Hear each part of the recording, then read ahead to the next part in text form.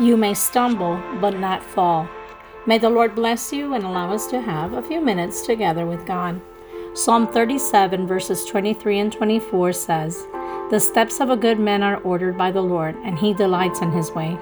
Though he falls, he shall not be utterly cast down, for the Lord upholds him with his hand." In the journey of life, uncertainties abound and challenges often present themselves as challenging obstacles along our path. Yet, amidst the wild terrain, there exists a profound assurance, a promise echoed through the ages. These verses encapsulate a timeless truth, reminding us that our steps are guided by God, carry the approval and the delight of the Almighty. It's an acknowledgement that in the grand tapestry of existence, there is a purpose carefully woven into the fabric of all our lives. The notion of being ordered by the Lord provides a compass, a source of comfort, and a profound sense of direction, assuring us that our journey is not random, but intricately designed by God. Life, by its best nature, is full of moments of stumbling.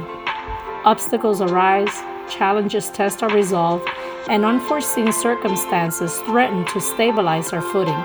Yet, the promise stands resilient. Though we may falter, stumble, or even find ourselves momentarily on our knees, we will not be utterly cast down.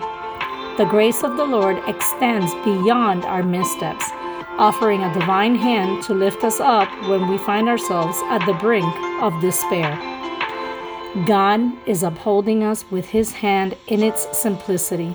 It paints a picture of a compassionate God, intimately involved in the intricacies of our lives.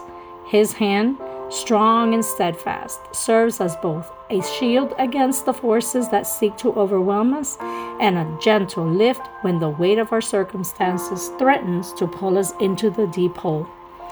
It is this divine embrace we find the strength to endure, the courage to rise, and the assurance that ultimately we will not be left to the mercy of our falls.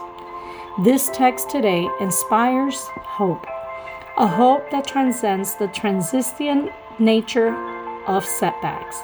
They speak to the invincible spirit within us, urging us to press forward with a confidence that, no matter the hurdles, we are upheld by a power greater than our own.